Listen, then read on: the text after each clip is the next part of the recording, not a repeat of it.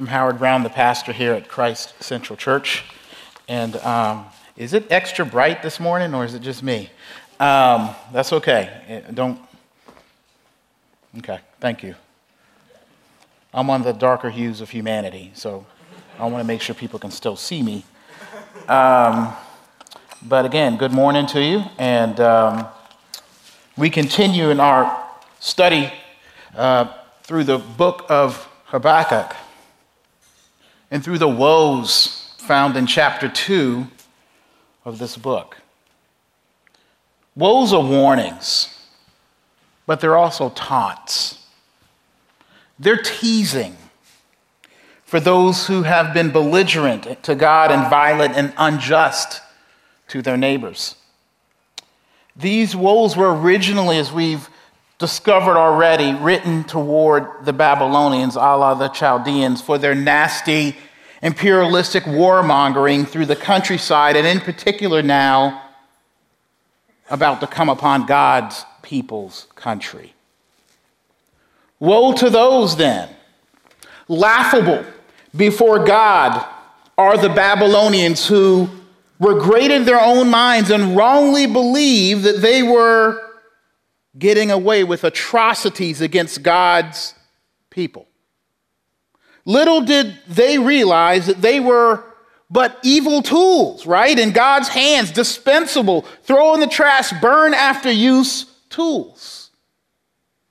But woe also to God's people, who back then welcomed, and some of them even joined into the Babylonian ways, who were already acting like godless Babylonians before the Babylonians actually got there. So woe to us all, right? Whether we are religious or irreligious, for all the ways we live outside of God's grace.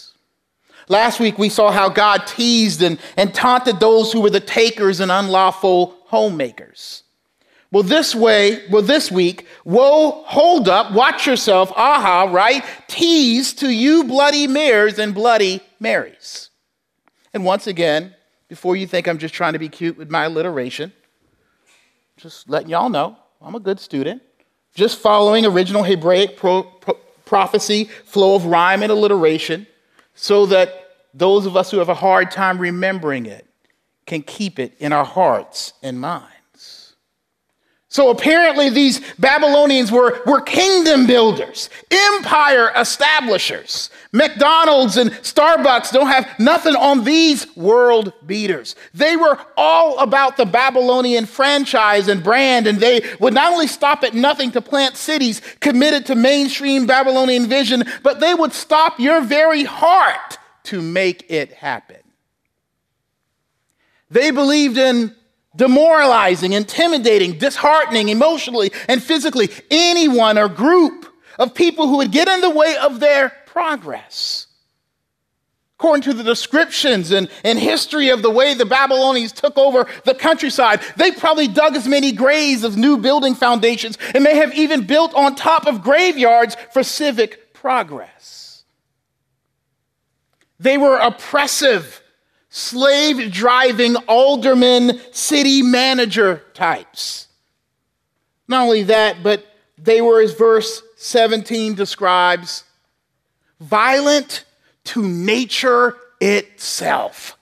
They built and prospered by killing and misusing and overusing and polluting nature for their progress, cutting down too many trees, no care for conservation. They were the ancient version of modernistic consumers with no regard for anything or anyone in the way of their expansion and ingenuity and civic progress and city bigness. So read Habakkuk. It's been almost every week I've made a reference to Lord of the Rings.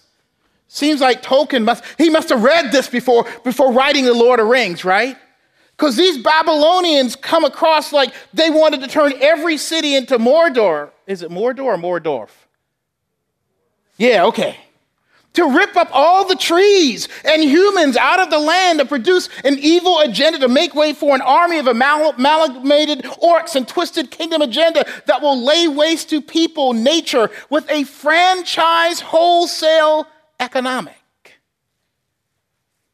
This was a fair market, not a free market, because they regulated and balanced gangster and mob style.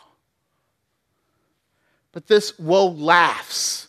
It laughs at such a philosophy of kingdom and city building, existing and growing and surviving on hatred and oppression and abuse and murder and natural resource mugging. Look again at verses 12 and the first part of verse 13 with me. It says, "Woe to him who builds a town with blood and founds a city on iniquity. Behold, is it not from the Lord of hosts that peoples labor merely for fire?" And it is saying this: you who build cities on violence, when you build them on violence, you build what is immediately fit for the fire, right? The result of building a city on emotional or social or economic and physical cadavers, if you will, is anything but what a city is supposed to be. The use of fire here means that God's judgment is going to come against it. Why? Because when we look at God's call originally to subdue the earth in Genesis, the newly created man was given the call in the Garden of Eden to build a civilization, cities, and communities, but to share resources and diverse contributions and peoples working together. Cities should have been and are supposed to be the places that promote and support and sustain and celebrate life and preservation and care and appreciation of nature and growing concern for human dignity. That's the reasons for cities. That's the reasons for communities. That's the reason God called Adam and Eve to subdue the earth. But these Babylonians in their backwards thinking believed they could plant and replant and plant on top of cities with bloodshed, with violence, with killing folks and their sense of worth at the least. Now, let me be honest with you. These Babylonians were by far the most advanced civilization at the time. They were intellectually superior. They were ingenious. But don't let that fool you. What they built was not a worthy city in God's eyes. But what they built was, read this, a landfill, right? Of bodies and dried up resources. And they called that a city because it looked good. And all of us know what eventually happens to bodies that can be buried and trash and waste from overused resources that can't and won't be recycled or buried. It gets burned. It's ripe for fire. And God is saying, if you are building or built a city or community or organization or movement or government on the demoralization or humiliation or oppression of people, you will end up with a jaw-dropping, show-stopping city of trash because you have trashed people and trashed God's creation. So the civic philosophy you have built on is burn ready and burn worthy. If you have burned people to get your kingdom, you have built a paper and wood kingdom. If you have built an establishment on blood and death, it will not live. God will cremate it and you with it, ashes to ashes and dust to dust. The reason these ancient so-called mayors or civic tyrants and political leaders and kingdom builders successfully built such trashy towns was that they were willing to do any and everything to get what they desired, and that would end up in nothing. Look back with me at verse 12. Woe to him who builds a town with blood and founds a city on iniquity. And it goes on, behold, is it not from the Lord of hosts that peoples labor merely for fire? And get this, and nations weary themselves for nothing? It says that these leaders built and led these cities and kingdoms on iniquity, sin, ungodliness. And then it describes this building in verse 13 as nations wearying themselves for nothing. You know what meaningful weary? It means to empty yourself, right? To exhaust yourself and all you have to reach your dream and vision. They worked with everything they had, the Bible is saying. They had to strain and stretch themselves thin and lose sleep and were even losing themselves morally. And as we saw, kill others to get it. To get this great empire and awesome cities, according to the Babylonian blueprint of success, they had to give everything away to get everything they wanted. Let me put it another way. There wasn't anything they wouldn't do to be free to do what they wanted to do. The Bible calls that being reprobate. It means this, that they would give everything. I'm not talking about just money and sweat equity, but sweat iniquity, right? They would have to work extra hard to empty themselves of anything good or godly, to empty themselves of the little bit of God-created conscience that they would have. You know, stuff that would make you say no, or don't do that, or that's evil, or anything that they would see as worth something or beautiful, and they would work hard to not see it that way.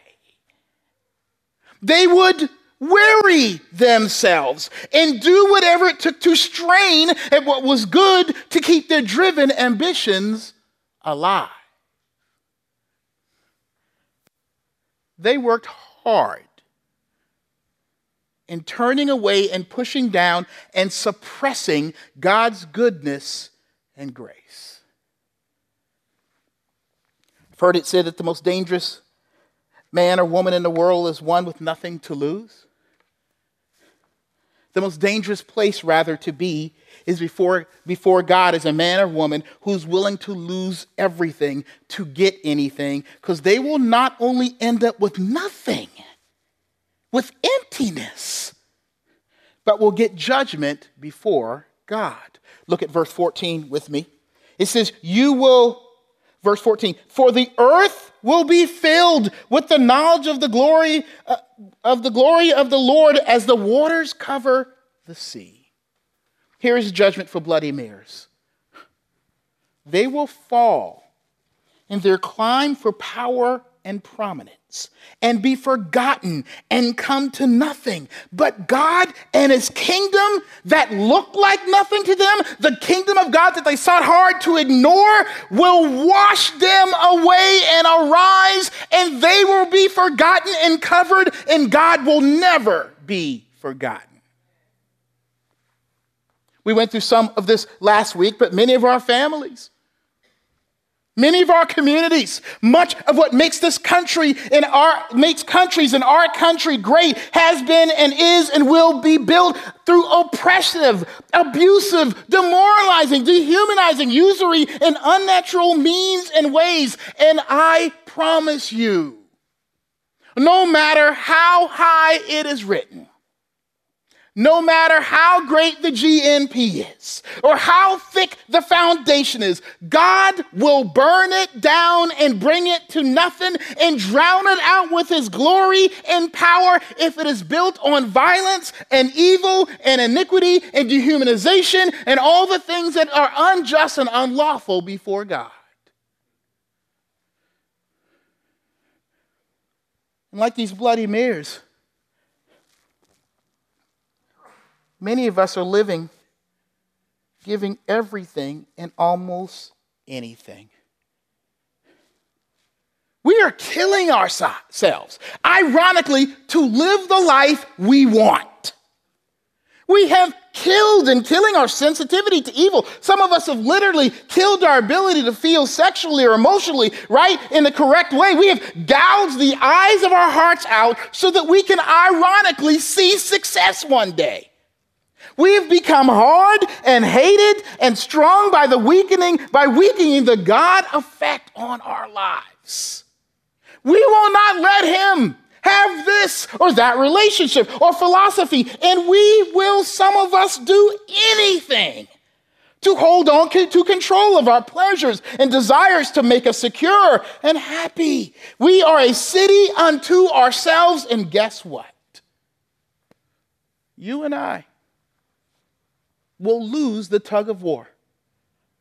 the more you give or give over to do what you shouldn't, the more you give of yourself and sense of God-given worth, diminishing and debasing yourselves as others for maybe that relationship, that boyfriend, for that job, for the money, for those people, for whatever, to be on top, letting those wrong views of God and world and others and self to franchise all over your life, all of that, my body, my choice. I can love who I want, when I want, how I want, to do what I want with it, even if it means killing and marginalizing and misusing the lives of even the smallest and most innocent who get in the way of your desired community and personal laws. You are your own mayor, and I tell you, Mr. or Miss Mayor, God is promising you, you are building a paper skyscraper near the flame of his holiness and his unstoppable mission to be Lord, and it will not only burn you out to nothing and evict you from the land he is Lord over, but he will wash over you like a sea on top of a shipwrecked life. Habakkuk's hard. Woe to us who are willing to ignore and disregard what God is saying in his word, so we can live the way we want. So we can establish our own enterprises, our own kingdoms, our own cities, to let whoever we want in and out because we say so.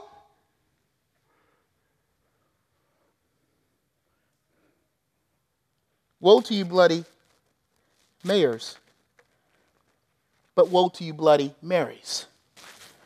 Not as in Bloody Mary, the 16th century Queen of England, who went on a bloody campaign to make England Catholic again, burning many at the stake. Yeah, woe to her too. But woe metaphorically as in Bloody Marys, the cocktail. You know, don't act surprised. In an hour or so, some of you will be making a choice between a mimosa and a Bloody Mary. Comes with that brunch. I don't know nothing about that. I don't drink those things. But I seen them, and I seen some of y'all drink it. Look at verse 15 with me. It says, woe to him who makes his neighbors drink. You pour out your wrath and make them drunk in order to gaze at their nakedness. We have this vivid, intoxicating metaphor of the powerful Babylonians not only enjoying their evilness on their own, but making others join in, welcoming them in to be part of their party, right? Part of their drunkenness, to have some of their party juice, to join in. But let me explain this further so you can get the sinister nature of it. Wine, drinking today, was what was reserved for people that you thought were special, in whom you loved. You served wine, good wine for your guest of honor. It's like coming to one of your house. Hey, you want a beer? You want some wine? You want something to drink? You want some lemonade? It's a way of saying, hey, hello, I like you. Have something to drink. But this passage says that they poured their wrath into the drink. They served the people they ruled. They put a national Mickey Finn in it. I don't intend to be insensitive or flippant, but they laced the drink with a date rape jug. That's the part about wanting to gaze upon their nakedness. In other words, they wanted the people they conquered to get drunk with a hated agenda, not a love and care agenda. These leaders gain the trust and power over their people and use that trust and power, those promises, those false promises, to drug them, to drag them in and drag them out, to humiliate and bully and demoralize them at the highest or rather lowest and most debased level. This is lacing someone's drink to undress them, to make them naked, and then as you actively abuse or violate them, take a video and then post it on Facebook, Instagram, and YouTube with a smile and a mission accomplished agenda. When I study this passage, this is one of the cruelest things someone can do to their adversary. just because you are hateful and want to crush them and take their heart and dignity away. This is evil. But this was the mode of operation for these big kingdom bullies like Babylon. It appeared like they were coming with advancements and city growth and wealth and relationships. You can be with the big dogs and prosperity and hope and power and even love. And they dominate and control after they rip your heart and dignity out through humiliation and propaganda and brainwashing and shame. They even silence you through guilt and shame and blackmail.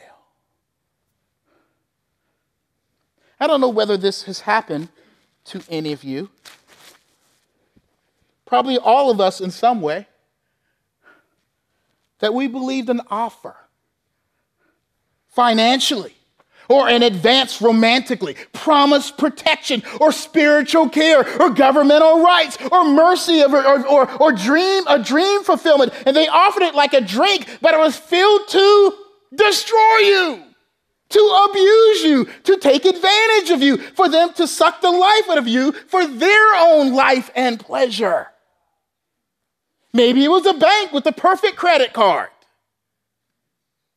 Or those marketing ads that lie to you on TV, right? Or Google search that led to the wrong site, right? The pornography industry, those body heart snatchers who troll for lonely men and women who are down on their luck, and even children. It may even be a spouse or family member.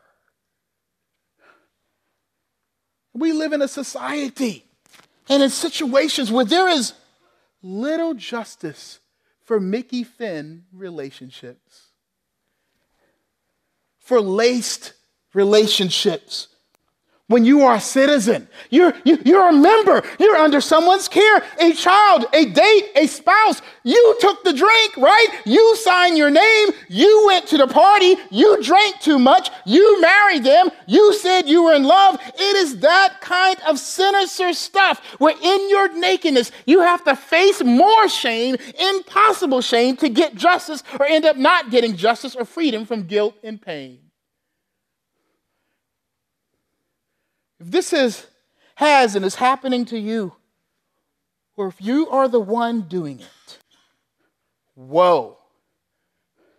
Because God says this in verse 16. Look with me. You will have your fill of shame instead of glory. Drink yourself and show your uncircumcision. The cup of the Lord's right hand will come around you, and utter shame will come upon your glory. This is what it's saying. Those who manipulate, make others drink, who lead people into sin, who are leaders encouraging sin, who are tricking and tripping people into their sinful actions and stories to shame them, he is saying God is not only going to make them drink their own drink, give them a taste of their own medicine, get their own Mickey Finn, but in that drink, God is going to mix his divine get back and judgment. And this is what will happen. They will not be filled with satisfaction of getting over on someone, but they will be shamed as the drink makes them get naked. And the Bible says, when it says, show your uncircumcision, not to be crude here, but this is what the Bible says. It says, in your nakedness, spin around, frolic, shake it around, dance around so the whole world would see their nakedness. But not just their stuff, but it says uncircumcised, which means this. They will be shamed in a way that declares God shames you. God says you are wrong. You are definitely wrong. You are against God. You are like and living like and treated others like the devil, like an ungodly fool. And God will make you do a drunken, humiliating, naked, disgusting to yourself dance. Then if that wasn't enough, obviously it wasn't. When it says that your shame will come on your glory in verse 19, a better translation is, these evil, manipulative, abusive leaders will vomit all of their so-called fun all over themselves. It's the reciprocated judgment of God that folk who manipulate others, who lord over others and use that to abuse others, will sit in their own putrid vomit. They will at their own party be party fouled, naked and puked on, and in that there is no glory, but only humiliation. Now, there was some immediate justice in this because eventually the king of Babylon, Nebuchadnezzar, loses his mind. One day he's in the throne room making wise decisions, leading the most advanced nation in the world. And the Bible says one day he lost it. Took his clothes off and ran into the field and was eating grass like an animal. And everybody knew. He even knew. God's judging me. God is on me. God will expose evil and evildoers in open, truthful, and honest rebuke for what they do to shame and demoralize people. He will uncover what was a cover-up and bring it into the light, all that was in the dark. God will not be mocked, and he will not let those who are his be mocked evil. If they have sown abuse and humiliation, demoralization, and bullying and misusing their offices or places of authority over you, they will be deposed and exposed. God promises that.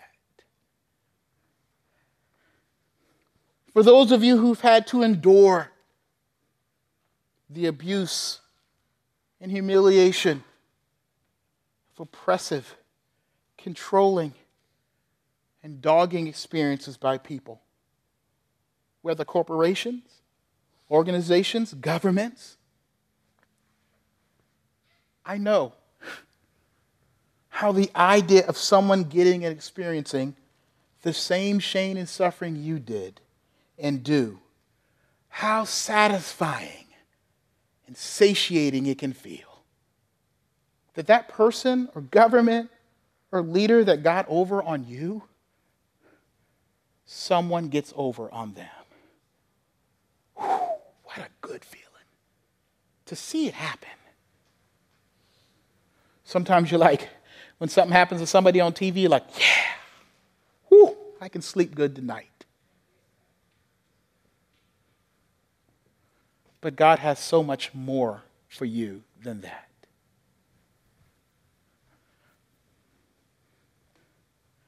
He's offering more than revenge in this passage. He adds wrath for damage and disgrace, right? But there is even more. And for those of us who are about to have to face the shame of God for the ways we have manipulated and walked out and all over our relationships and left people high and dry and hurt and shamefully openly wounded, we've all participated in something like that. We sure hope there is more than to be twirled around and exposed shame and left in the vomit of our mistakes. Good news. Woe to you, Bloody Mares and spiked Bloody Marys. This is about God taking your shame away by putting it on the guilty or on someone else and having someone else to drink the cup of wrath that you have and should endure for your and other sins. What will take the pain and shame away, whether you've experienced it or dished it out? For you who have drunk and been made to drink the wrath and abuse of others. This is hard. But I want you to look beyond the justice and forgiveness you can seek from the person and government that did this to you or to the person you did it to.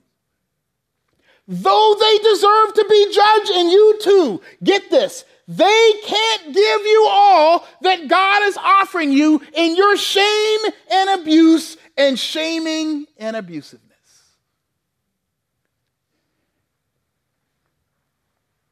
Remember, I'm not saying there isn't justice now. I'm not saying there is not penalty now. But I want you to remember, some of you who know the story of Jesus, the night he was taken away to eventually be crucified,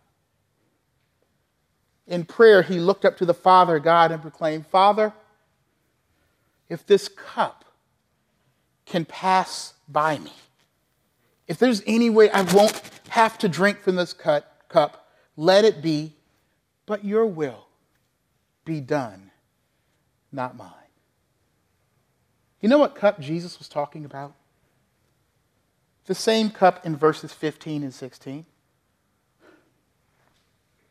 When Jesus was humiliated for sinners like you and me, he drank the cup of the world's wrath, letting himself know, feel it, experience the abuse and humiliation and nakedness as he sat there exposed and basically naked on the cross in a shameful death. He allowed himself to experience all the abuse and neglect and manipulation and scorn you have felt at the hands of the evil and strong and misguided over you.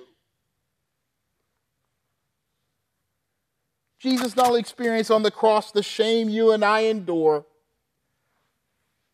and endured, but more than that, he drank the cup of wrath intended for the abusers.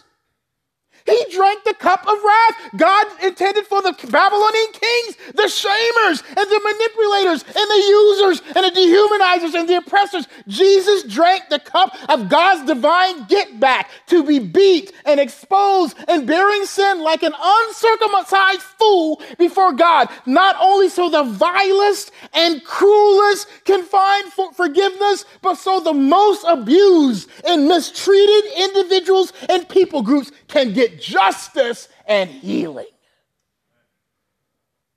Your abuser, your oppressor will never give you justice and freedom and healing you deserve and can't get for yourself.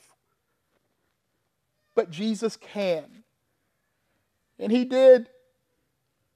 He took what your abusers should have so that they can look to him and know you can live and learn to live, even if slowly, but deliberately and surely out of shame that's been put on you, out of abuse, out of humiliation, to live in the sun of his life, to walk with your head up high. Saying, yes, I've been abused. Yes, I've been shamed. Yes, I've been manipulated. Yes, I went to the party and took the drink. Yes, I gave myself over to this. Yes, I did it. But Lord Jesus, if you drank the cup of God's wrath for me, I can live in a new freedom. To walk with your head up.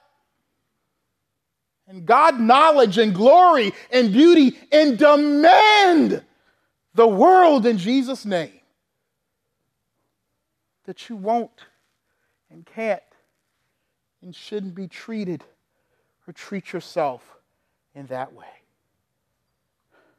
Jesus was bloodied by you mayors and drank your Bloody Mary so you and I can begin and once again enjoy God, to actually hear and experience his truth, form authentic relationships when they've been broken down for the first time and once again, and face the world and even look at yourself in the mirror with the renewed dignity that comes from Christ. The dragnet of your grace would just go. Heavenly Father, we thank you.